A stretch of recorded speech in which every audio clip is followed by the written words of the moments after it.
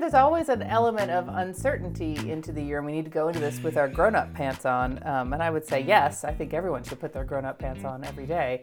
But I think that's where the challenge comes in with being men and women of faith, because our hope isn't in a future that we can control.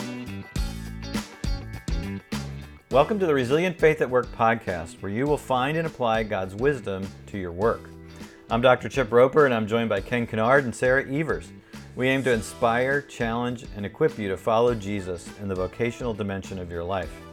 As we begin this episode, I want to thank our generous donors who make this podcast possible. We are grateful for your support. VOCA funders sign up to change lives by changing work. And if you like this content and want to partner with us to reach more workers, invest in VOCA. Just go to vocacenter.org/give and join us today.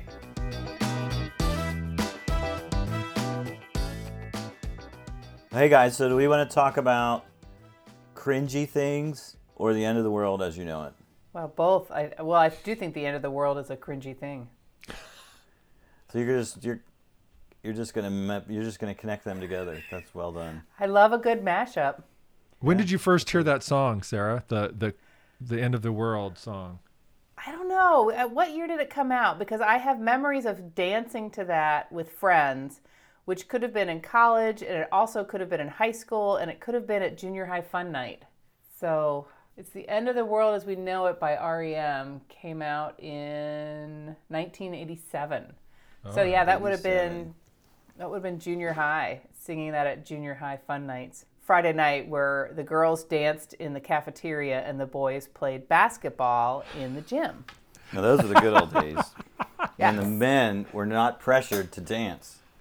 So I've done studies on this, and I've discovered that only 30% of men dance, maximum. Oh. So if you're not a dancing man, relax. It's okay. You don't have to dance. You'll never be a dancing queen or a tiny dancer. Yeah, those are like that's songs. taking it in a whole different direction there, Evers. But how you many are trying for the most inappropriate member of the podcast team. That's not a competition we need to have. How many of the 70% of the men who don't dance want to go to the dance or end up going to the dance anyway? That's got to be a lot. Like all my boys end up going to the dance, but only one of them likes to dance. So I have a dancing scar. So I'm not a dancing queen. I'm the dancing scarred. Okay. Oh no. I was at the 7th grade dance, and this guy came up to me and he said, "Rope, don't even try. Just snap your fingers." Oh my God. Okay, so like this isn't a physical scar. This is a deep, emotionally wounding scar. That's tender. Yeah, it's like Yeah. I'm done. Man, those junior high wounds are tough. They go down deep. Those arrows go right to the heart. I'm right there. I'm solidly in the 70%. I'll lead the 70%. No, Rope. We gotta break that. We gotta break that stronghold in your life. Oh my The next time we get gosh. together, we gotta have a team dance party. And you know what? Anything goes. And if you want to do the overbite, if you want to do the step left, step right, offbeat, like, we love you for who you are. You bring your full self, your full redeemed self. Clearly, Don't you let two that need to lead scar the hold team you. party, and I need to be. You know what? I'm gonna go get COVID from my doctor. What? Just like the Saturday Night Live. That Saturday Night Live skit. That skit was funny. Yeah. Get out of everything. Get out of everything, because when you guys do the team dance party, I think I'll have COVID. Oh my God. Side effects. But when it's on Zoom, you'll it have doesn't COVID. matter. Fine, I'll take COVID. I don't care. If it's on Zoom, it doesn't matter. You can still dance with us. Maybe I could. Yeah. Anyway, well, dancing is not our topic for the day, or maybe it is, because we're talking about how to dance through a bizarre year that seems to be unfolding. And as we switch calendar years, we're recording this here at the end of January in 2023, and it's always, I think it's good to think about, like, reflect on the year gone by, look ahead of the year coming, and most of us do that in some form or another. And as I've been thinking about 23 and trying to get my head around it, I keep coming back to this this idea of uncertainty. Like it just seems like a year that it's hard to tell which direction, especially the economy, is going. And I think back to 2020. I don't know if you guys remember January 2020, but everything seemed great in January 2020. Like, it was great. It's going to be a great year, and then it was like a year most of us we really could not have imagined it. I mean, when you think of pandemic and all the terrible racial things that happened that year and the political upheaval, I mean, it was a crazy year. And so 23 seems like there's already a bunch of flags as we head into this year. And economists have been predicting a recession for too long. Like, it's so weird. Barron's calls it the slow session. So it's like this bizarre, it's like we're crashing in slow motion, bizarre economic thing. And there's some more headlines in the Wall Street Journal just yesterday about IBM, Dow Chemical, some of the other big companies beyond tech are starting to lay people off.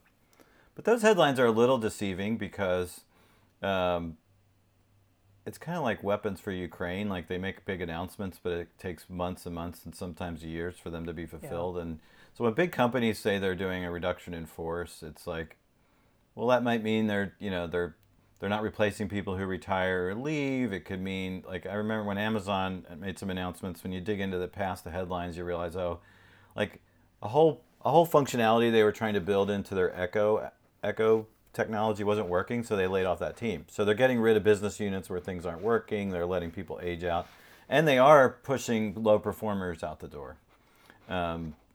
So there's less grace or less elasticity, but it's not necessarily as bad as it sounds. So there's that whole thing. I'm definitely starting to see some hiring slowing. We had a rock star student that we've been working with who was all set up for a final round of interviews with a great bank in the city here, and they just shut down everything at the last minute, 2 days before his final round of interviews, and they've just completely frozen hiring.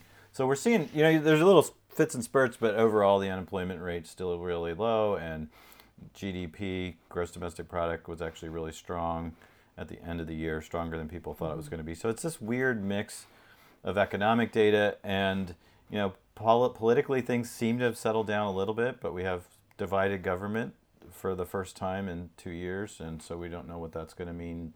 More grid probably won't mean more compromise. That would be hard to believe, but it'd be nice if it would. But it probably will mean more gridlock. And then there's the global security theme that I'm tracking too, because I'm obsessed with Ukraine and China and what's going on in global security arena. And the nuclear war headlines have calmed down.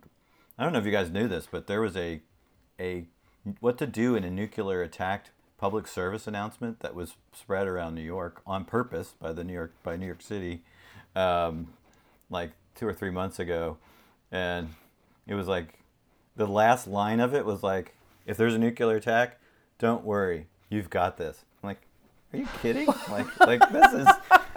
This is disaster. Like it's unimaginable. So anyway, but that's still there. And, there's there's the Ukraine thing. Is that going to escalate or not? It seems to be sort of settled into this weird state of stability. And then there's Taiwan and China, which nobody knows, like, what's going to happen. And so some people are always doomsayers, and some people are always like, it's no big deal.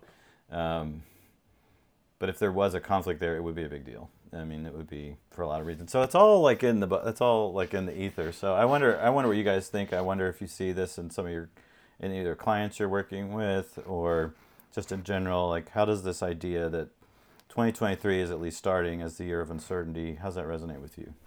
Well, the first thing I think of is that uncertainty is different from sheer optimism like we had at the beginning of 2020. And it's also different from the doom and gloom scenario where it's going to be bad, and sure enough, it's bad. Uncertainty means I'm not sure.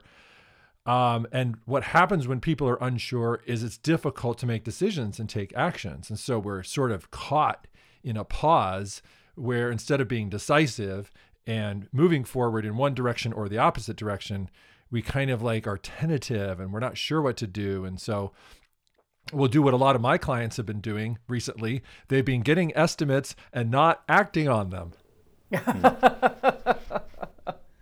Well, yeah, I mean, one of the themes in that word uncertainty, one of the ideas in there is this idea of doubt, right? So you're uncertain about something, so you doubt that it's going to go the way that you want, or you doubt the outcome that might be predicted. And so this level of distrust and doubt, a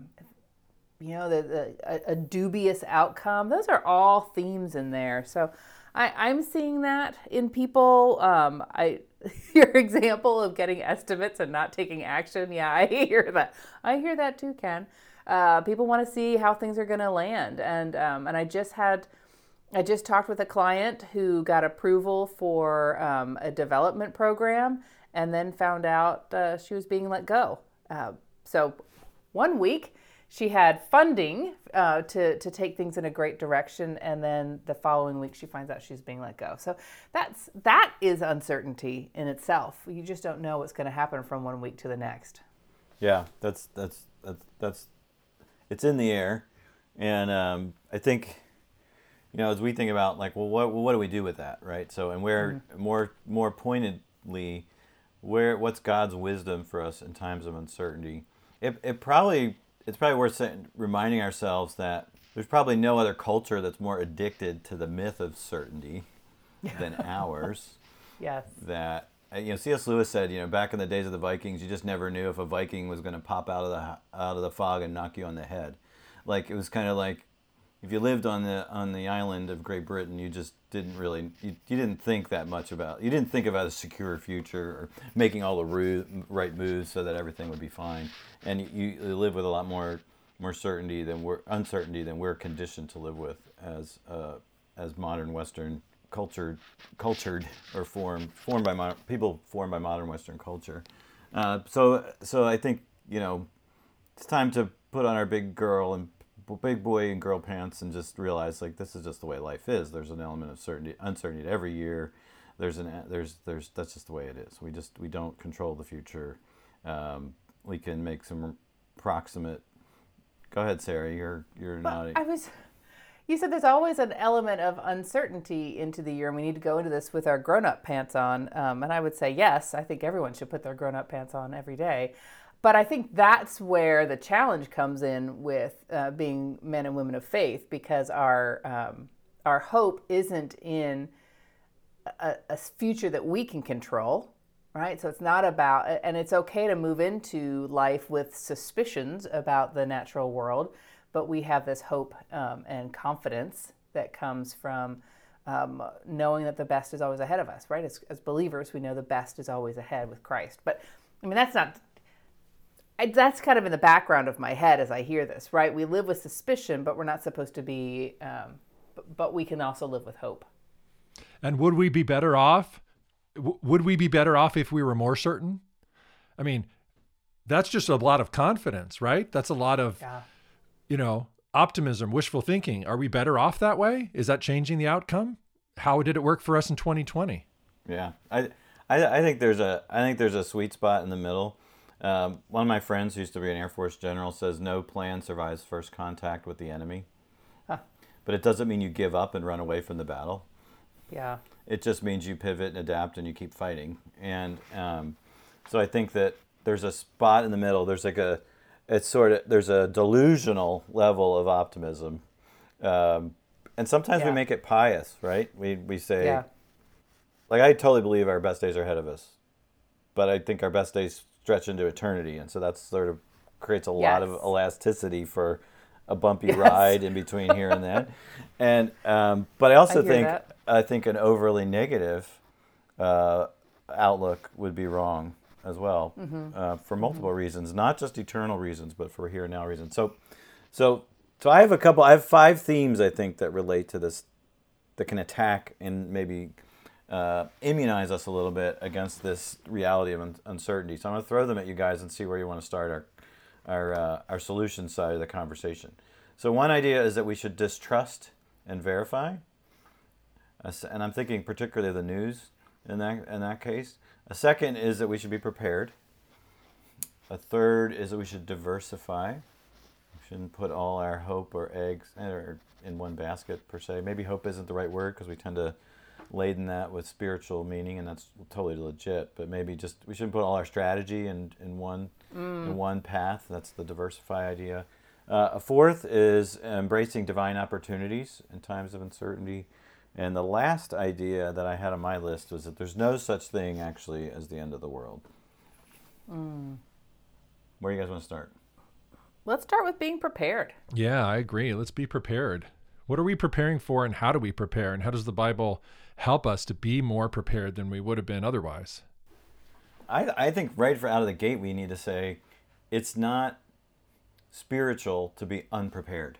I have to say that in my head again. Yeah, you have to say so that many in your negative head. words. It's Yeah. not spiritual to be unprepared, right? Is that what? Yeah, because I think sometimes I feel that vibe from people. Like it's like, well, just trust God and don't worry about the future. And worry is an issue. Like worry is not a positive word personally or biblically, but the idea that we just let go and let God and don't do anything to prepare for possible danger or calamity, like that's somehow like admirable level of faith, I think is bogus. And there's a proverb that I like that says, "The prudent see danger and they hide themselves, but the simple go on and suffer for it." And it's Proverbs 22:3. Like there's a sense that we should be prepared for the future. We don't just ignore the fact that there's going to be either challenges or needs. And another example in Proverbs that's held up that we're supposed to follow and emulate is the example of the ant that stores up food in the summer so that she has plenty to eat in the winter. And it's like there's this forward-looking, anticipating what's going to be needed kind of. It's a value, and it could become an idol or a religion. Of course, like you can take anything too far, but it's not. It's not spiritual to prepare. Here you go, Sarah. More knots for you.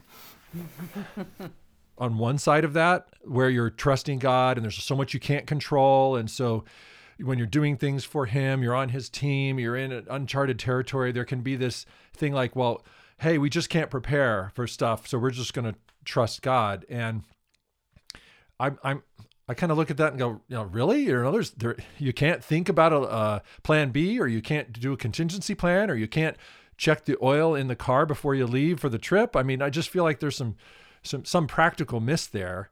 And there's also a miss on the other side where you rely on your own strength, you rely on your own plan. The plan's going to get you through. If something doesn't go your way, you double down on this take control, make it happen sort of, we are strong, we're going to do it. Which doesn't leave a lot of room for God to work in unexpected ways and surprise us. Yeah, it's good. I mean, I think I have some practical things I think that this could imply with a potential downturn on the horizon economically. And it'll affect each of you, our listeners, differently. Like a downturn actually might be a time of great economic opportunity for you, or maybe just business as usual, or it could be really challenging in your personal finances. But the idea of saving, having a financial savings and having some financial discipline is definitely advocated in Scripture, and it's just, I mean, all of us know. I think there was a stat that got thrown around a few years ago that like over half of American households could not handle an unexpected $500 expense. Over half. And it's like, I mean, all of us have things that go wrong, and it's so much easier when you have the money in the bank, right? And so part of that could be an economic contraction where, you don't have as much, or it's not a good time to spend tons of money on big vacations or big capital. It's just time to be conservative, I think, and to make sure you have emergency savings. And maybe some of us don't even know how much we actually need to live. Like, how much do I actually need? It just gets back to a budget. That's one idea. I think in careers, this is not a great time to make a frivolous job change. If you're gonna change, one of the things I like to say to my clients is, you don't want to jump onto a shrinking iceberg because you're going to be swimming in the Arctic. So that's this idea that if you are going to change jobs, you better make sure that where you're going is solid. They've got a recession plan. It's something you should be asking about in your interviews, and you just want to be really careful. One of the folks that we consulted on this whole thread said, it's actually, you might actually do better if you can stay somewhere and be the person who stays and adds value and kind of keeps things together during a hard time. And we had a post a while ago about how to talk to your boss about a coming recession. I think it's still really relevant and worth thinking about. The other a third idea is about relationships. Somebody said to me before, as the pandemic was spinning out of control, they said people are going to remember how you showed up during this time.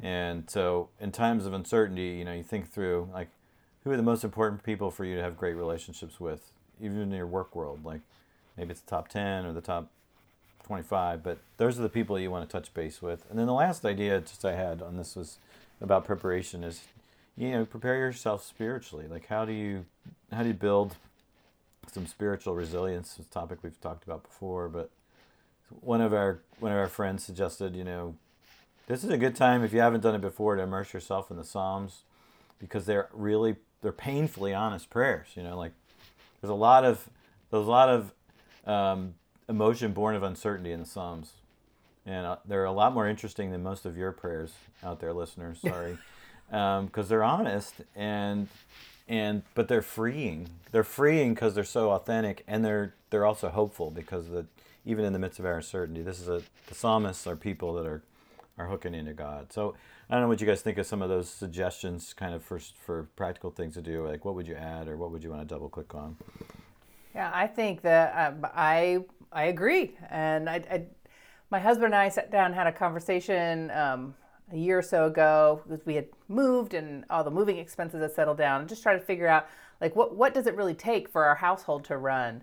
And I think we were both surprised at what was going in, but more surprised at what was going out each month. And so we sat down and figured out, what do we really need? What is 6 months of saving? Not what do we think it is, but what does 6 months look like?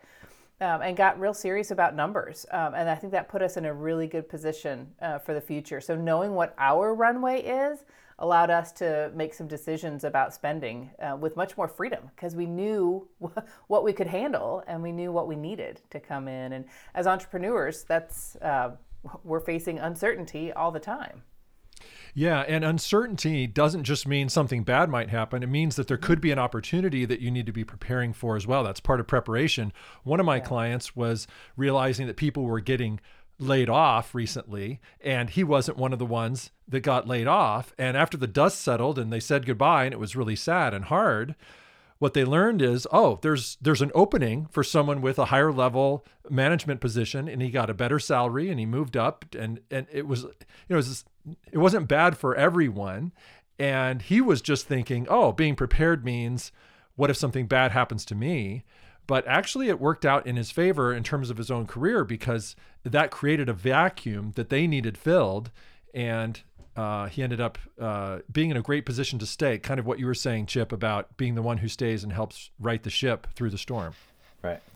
Yeah. There's something there about being willing to do the work, to know what the real numbers are. And for your client, he did the work to put himself in a position to have the skills to be able to level up.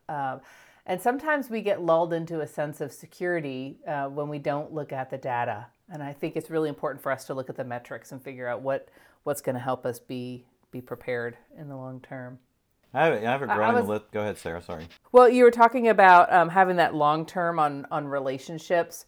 I think just like people may have started reaching out during the pandemic, there is something really helpful about strengthening your network, to always strengthen your network, to always lean into your relationships. And one of my big encouragements to all of my clients is to just make a habit of setting up virtual coffees with people. You don't need to be in a place of need. It's even better if you're not always in a place of need when you reach out to people in your network. Who are those folks that you want that virtual coffee or the in-person coffee or happy hour to just connect, find out what they're doing in their life and work. That sets you up for the future with rich relationships. It also gives you an outward focus and insight into what's happening in other organizations and other industries. That's really good. I think I it's just something I've said to myself. I think God's answers for my questions are going to come through my network. And they always do. Like the people he's put in your life, which is a lot, usually for most of us. It's not just one or two. His answers for you are going to come for them or somebody they know, like 99% of the time. So I think that's really true.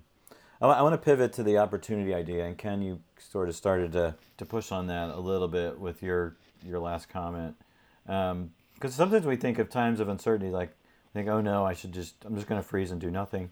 And hiring managers are doing nothing in some industries. They are freezing and doing nothing. But some of the business people I admire the most, they are always thinking about how there's opportunity in everything.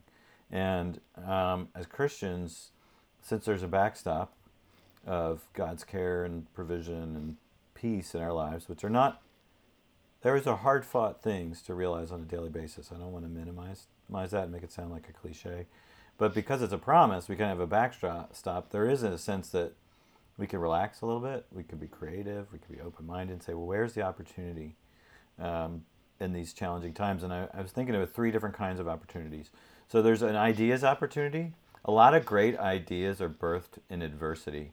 And I'm really excited that we started our second business together during the pandemic. Like a lot of great businesses started during times of economic decline and turmoil. So I think that's really, really exciting. So there's ideas opportunity. I think there's love your neighbors opportunity. Ken, you're mentioning like this guy that gets to keep his job, but like as some of his colleagues were laid off. Well, how does he help them? How does he, in the very least, encourage them, make connections for them, and so there's more. And in God's economy, having love your neighbor checks on the matrix is actually more important than your economic security. So I think there's that. And then there's a character opportunity. There's just always opportunity to become better women and men through adversity. We don't want to hear it, but we know it's true. It's like that's where we're tested. Who are we really? That's where we learn deep faith, practical faith. And that's where we demonstrate who or what we're really trusting in. So I just thinking there's lots of opportunity in times like this. Yeah, and what I like the most about ambiguity is that there's no script, right? If things are going really bad, you enact an emergency plan. If things are going really good and up and to the right, you reinvest and you're invigorated and you get stuff done and you dream big and you go for it. In uncertainty or ambiguity, there isn't a clear path. And what a great opportunity for creativity, for innovation, for thinking outside the box. And you end up with getting to do things that you wouldn't otherwise get to do because everyone's a little off script. Yeah, and it's just taking a moment even. Like one of our clients, they're like, oh, Google's laying off people? Great. Because we want to hire some great people from Google. Like they're not losing sleep over it. They're not, and they're taking a risk. So there's like a mindset thing there where it's like, I'm not going to shut down my creativity and my outlook and my innovation. And there's a willingness to take some risk that makes it possible to get through a time like this, coming out the other side of it stronger. Which requires a mindset or a mindset shift for some people to be able to look at something that might seem difficult or ambiguous, depending on your personality type. That might be a real hardship to have things not so clear. But I love what you were saying, Ken, about the freedom that comes when you don't have to live on script, when you can improvise, and having the mindset that improvising can be good. Necessity is the mother of invention, that scarcity doesn't have to mean there's nothing there, but there's an opportunity to create. So there is a mindset that's required to be able to move forward with hope, with optimism, because that's what we're talking about, right? There has to be a level of hope or optimism here, because if you get yourself stuck in that downward spiral that it's going all bad, then you miss the opportunity that God is offering. Well, that optimistic kind of mindset shift, maybe we call it realistic optimism, or we could call it, a biblically rooted optimism, which is not fantasy, pie in the sky, but it's also not doom and gloom. This one of the another heading was distrust and verify, and there's this proverb that I don't that like calls me up, kind of calls me up short a little bit. I just think it's really in your face, and it says the wicked run away when no one is chasing them, but the godly are bold as a lion. Like, there is a class of people. They're not, wicked sounds like a very judgy term. I guess it kind of is, but but they're afraid of nothing. They're afraid of things that aren't real. Like they are paralyzed by they're almost paralyzed by negative fantasies, like that. And there's these other admonitions about people that won't get out of bed, that won't try anything, that like those folks are not complimented in the Proverbs collection of God's wisdom, and they're missing out. And Sarah, when you talked about that mindset shift, I think, well, that's right. And there has to be this, and maybe we could call it under this heading, like verified optimism. I think we fail to understand, some of us still, that news companies thrive on clicks and views, and they get them by negative headlines. And tech companies, app companies, are driven by getting your attention and distracting you from what you really need to do. So it's an industry of doom and gloom and distraction. I mean, that really is. And we have to push through that and find other ways to have an accurate sense of what's going on, which comes back to that network piece that Sarah was talking about earlier. Could be a good thing. Like I know I have a couple different friends, and one in their business is it's a parking business, and last time we talked, they saw absolutely no slowdown in economic activity at all. So they're like, there's no recession. And then there's another in executive search, and they're expecting maybe a 15 to 20% less activity this year than they had last year. But last year was kind of a booming year. So it's a contraction, but it's not a disaster. So, I mean, we all have different people that we're connected with, and it's sort of that what are you seeing question. But so I call this headline Distrust and Verify, and just don't automatically assume that negative news about the end of the world, news about the end of the economy, news about the recession, news about New York City being nuked is true, because they're playing with us. What do you guys think of that? Well, I think it all comes down to who are you listening to, is, who's in your network. You're saying that having a robust network is great because it's a place where you can verify, and that's how you get to this information. I guess that it brings up the question, who's in your network and what's their perspective? And it's challenging me to think about, am I surrounding myself with the kind of people who have the kind of perspective that helps me in times of uncertainty and ambiguity? It brings to mind a wise old pastor that I had in my life growing up, and I just felt like he was unflappable. When things were great and I was excited and jubilant, he was a little more even keeled about it. I mean, he would celebrate, but it just felt it didn't go over the top. And when I was crying and had a lot of angst and thought the whole thing was going south, he seemed to be, there's options, there's ways to write things out. And he came up with ideas I hadn't thought of. And I realized at that time, like, God was giving me a gift in my community of someone who could be that balanced, reasoned. He was optimistic, but not like overtly optimistic. He seemed to have this balanced, true, forward-looking, and a lot of his friends were entrepreneurs and business owners. That's interesting. Yeah, I think, Ken, your point is well taken about the quality of your network. And this is a tough thing to do. But you need to step back and say, is my network in a bubble? Because it could be. It could be, if your network is, I forget what they're called. They're the people that build bunkers and stuff, and they're all prepared like for the end of the world. Preppers. Preppers. If your network is preppers, well, it's probably, you're going to be really into conspiracy theories and really negative things, and so forth and so on. You guys, you get it. And I think that we need to think about that a little bit. Like, and I also think that what you did with that pastor is you looked around you, and who are the people I know, and then you saw in him qualities that you wanted, and Yes. and they were good qualities. Like, it's not like he's got the best bomb shelter.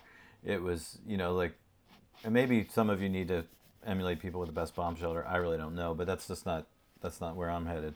And I think so. You saw qualities in him that were truly honorable, and then you got close to him. And I think that's a great framework for how we do this. You look around and get closer to the best people you can find, and assume that God has something for you in it. But I think it's really good. Well, let's just end with one final headline, and that there's no such thing as the end of the world. And Sarah, you kind of alluded to this a little bit at the beginning, with that thought, like it's always going to be better. Like technically speaking, the future is always going to be better. The best days are ahead. There's a quote from Dallas Willard, who wrote many great books, including The Divine Conspiracy, and it's one of my favorite.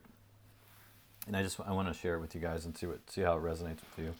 He said, "Standing in the kingdom, we make responsible decisions in love." So there's preparation there, there's wisdom there, with the assurance that how things turn out for us does not matter that much, because in any case we are in the kingdom of the heavens, and in that kingdom, nothing that can happen to us is the end of the world. How's that land? Well, I'd say it lands pretty well for me. It takes me back to what a mentor told me, is that when we walk hand in hand with Jesus, we don't need to have fear because the best is always ahead.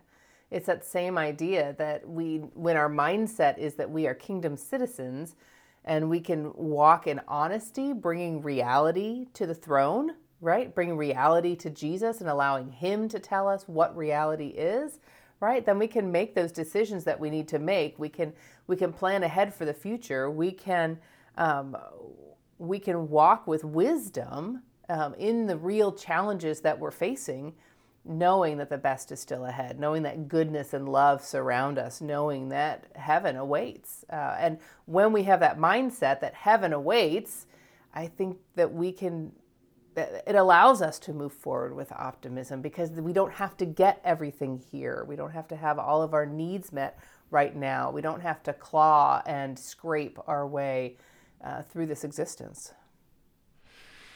Yeah, and clawing and scraping our way is us acting in our own power. It might be us acting with a lack of faith. It reminds me of the Old Testament prophet Jonah, who had a relationship with God. He has some faith, and then when asked to go to Nineveh and deliver a message to a people, what does he do? He looks at Nineveh and says, well, that's a place of uncertainty. That's a place that could go bad really fast. Those people don't like me. They don't like God. They're not going to want my message. I'm not going to be well received. Me. And he's looking at how that could go well or not for him. And that is not making a responsible decision in love, as Dallas Willard says in the quote. He doesn't have assurance that things are going to turn out well for him, no matter the outcome in Nineveh, because his faith just isn't at that level where he can really rely on God to work this out and be acting in the kingdom. And I think that's Jonah for me is someone I'm relating to, someone who's like, yeah, I have faith. Help my lack of faith. Help me get there, because I'm often on my way to Tarshish out of self-protection and out of control and things that I feel like are within my realm of preparation. That's really good. Sarah, you had some more thoughts on just how we land on this topic. Well, I was thinking about the theme of prudence, which is what came to mind when I was thinking about our topic for today. The idea of moving forward in prudence. And I think prudence has a bad reputation in today's culture, right? Nobody Sounds wants like to be a prude. Sounds like the name of the church lady. Right? Like, yeah, I mean, it used to be a popular name, but it's not anymore. Yeah. And nobody wants to be seen as prudent. And we think of it as teetotaling or, it's not a word that we use very often. But so I got my head in this space of thinking about, well, what is prudence? And, it's just the exercise of good judgment. Right. Prudence is all about the exercise of good judgment, shrewdness in the management of our affairs, and understanding how to use our resources well. So somehow our culture has poo-pooed this idea, this concept, but we see it all the time in Proverbs. Now, my mom's prescription for a bad day was 5 Psalms and a proverb. affirming what you said earlier about how Psalms really touch our hearts. But yeah, 5 Psalms and a Proverbs, and you see prudence sprinkled throughout the Proverbs about how prudence will overlook an insult, and the prudent person gives thought to their footsteps. And we even see this in the ancients of the faith, the early writers in faith. So we see this in Thomas Aquinas, who talked about how prudence has 3 elements to it: that we take counsel, that we judge soundly, and then, as he says, we command employment, or we take action. So if we're going to walk in prudence, we're going to get the insight from other people and listen to other people's perspective, and then we're going to make disciplined, reasoned decisions, and then we're going to take action on it. And then St. Ignatius of Loyola says that prudence has 2 eyes, one that foresees what one has to do, and the other that examines afterwards what one has done. And so you combine that with Aristotle's thoughts on prudence, and his thought was the right reason applied to practice. And so what I'm getting out of our conversation today is this idea that we need to apply right reason to our practice. We need to think ahead, plan ahead, have an eye on the future, and an eye to evaluate where we're going. That's great. That's a great word, because it's like this balance that we've been flirting with in this whole conversation. So not over prep or trust in prep, but not under, not doom and gloom, seeing the opportunity, but also not like running ahead into a wall. So it's that great balance. And so with all that in mind, I was going to close with 2 things I heard this week that I think just kind of I think, Sarah, you've nailed the practice part of it. It's the practices of prudence. And I think there's a couple of emotional things that are good words for us too. So Bob Dahl, our friend, who every year makes 10 predictions about what's going to happen with the economy, and he's immersed in this all the time. You can read his commentary, his financial commentary online. So Bob said, in short, don't panic. God's in control. Like that's what you need to know. Don't panic. So that's the negative that you're steering clear of. And I was on a call with John Hart, who's at Praxis, and John's like, if we really believe all that God has done for us, we should just leave it all in the field. And so that's that freedom to think creative. Like, if you're being prudent and you've got a budget and you know what's going on and like you're dialed into the facts of your situation, then you can leave it all in the field. You can leave it all in the field to love your neighbors who maybe are in a more challenging situation than you, or you can leave it all in the field to come up with a new product or business or solution idea and just roll that out there. Or you can leave it all in the field and reach out to your network and be an encourager. Actually, you're just doing it to help them. But you can leave it all in the field. I think those are two great kind of, they're more cheers. I don't know if there is a prudence cheer, but it's really important. So I totally agree with you on that. But I think don't panic and leave it all in the field, and because God has, because you're in God's hands, and that's the answer to uncertainty. Hey, thanks for listening. As we close this episode, I'm going to use the H word, help. First, help us help you. Do you want to grow in your effectiveness as a worker and leader? Are you wondering if you are in the right job or career? Maybe you lead a team and wonder how to make that team better. Go to vocacenter.org/consult for an easy scheduling link and book your appointment with one of our great coaches today. We're ready to help you. Second, help us help others. This podcast is brought to you by generous donors who change lives by changing work through their investment at Voca. If you like this content and want to partner with us to reach more workers, donate to Voca. Go to vocacenter.org/give and begin your partnership today. We'll see you next time on the Voca podcast, where we help you build resilient faith at work.